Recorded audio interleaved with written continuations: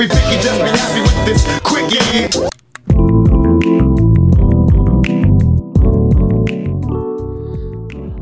The time-old hockey tradition of someone unheralded and underappreciated stepping up in hockey's biggest stage. Who will it be tonight for the Vancouver Canucks? I'm going to give you my pick here today on The Quickie. I'm Trevor Beggs. You're listening to The Quickie here on the Nucks Misconduct Network.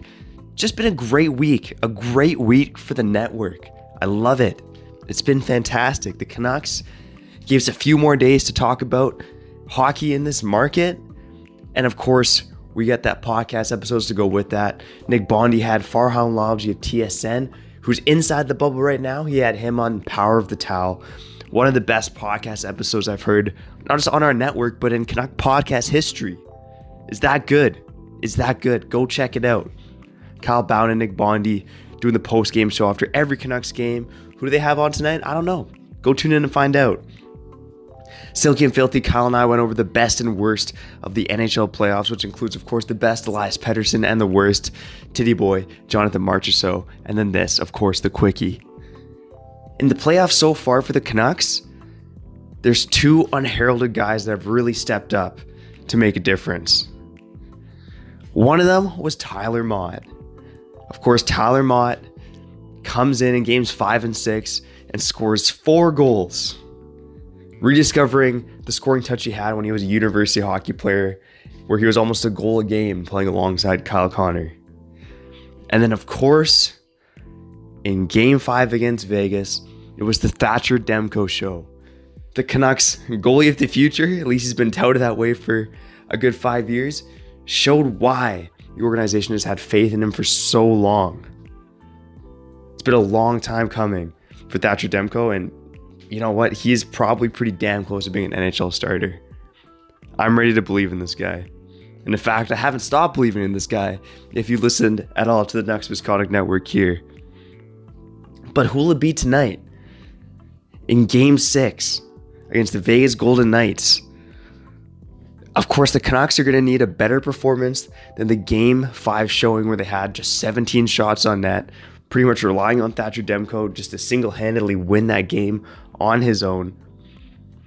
And yeah, there was good contributions from Boeser and Pettersson. The Stars were at it once again. Surprise, surprise. But don't you think that if the Canucks are going to pull off this upset, if you're believing that they can do this, doesn't someone else have to step up? I'm going to make a pick here that's going to make some fans punch the ceiling. It's going to make some fans roll their eyes. But I think the guy who's waiting for that breakout is Jake Virtanen. The guy's played in 14 playoff games for the Canucks, and he has 1 period of offense in Game 5 against St. Louis when he had a goal and an assist. But the thing about Virtanen for the most part in these playoffs is he's been in a bottom 6 checking role. His most common line mates in this order are Tyler Motte, Jay Beagle, and Brandon Sutter. Despite the fact that he's been stapled to the 3 guys who often end up hemmed in their own zone, Virtanen has the second best shot differential on the Canucks, and he leads the Canucks in expected goals for.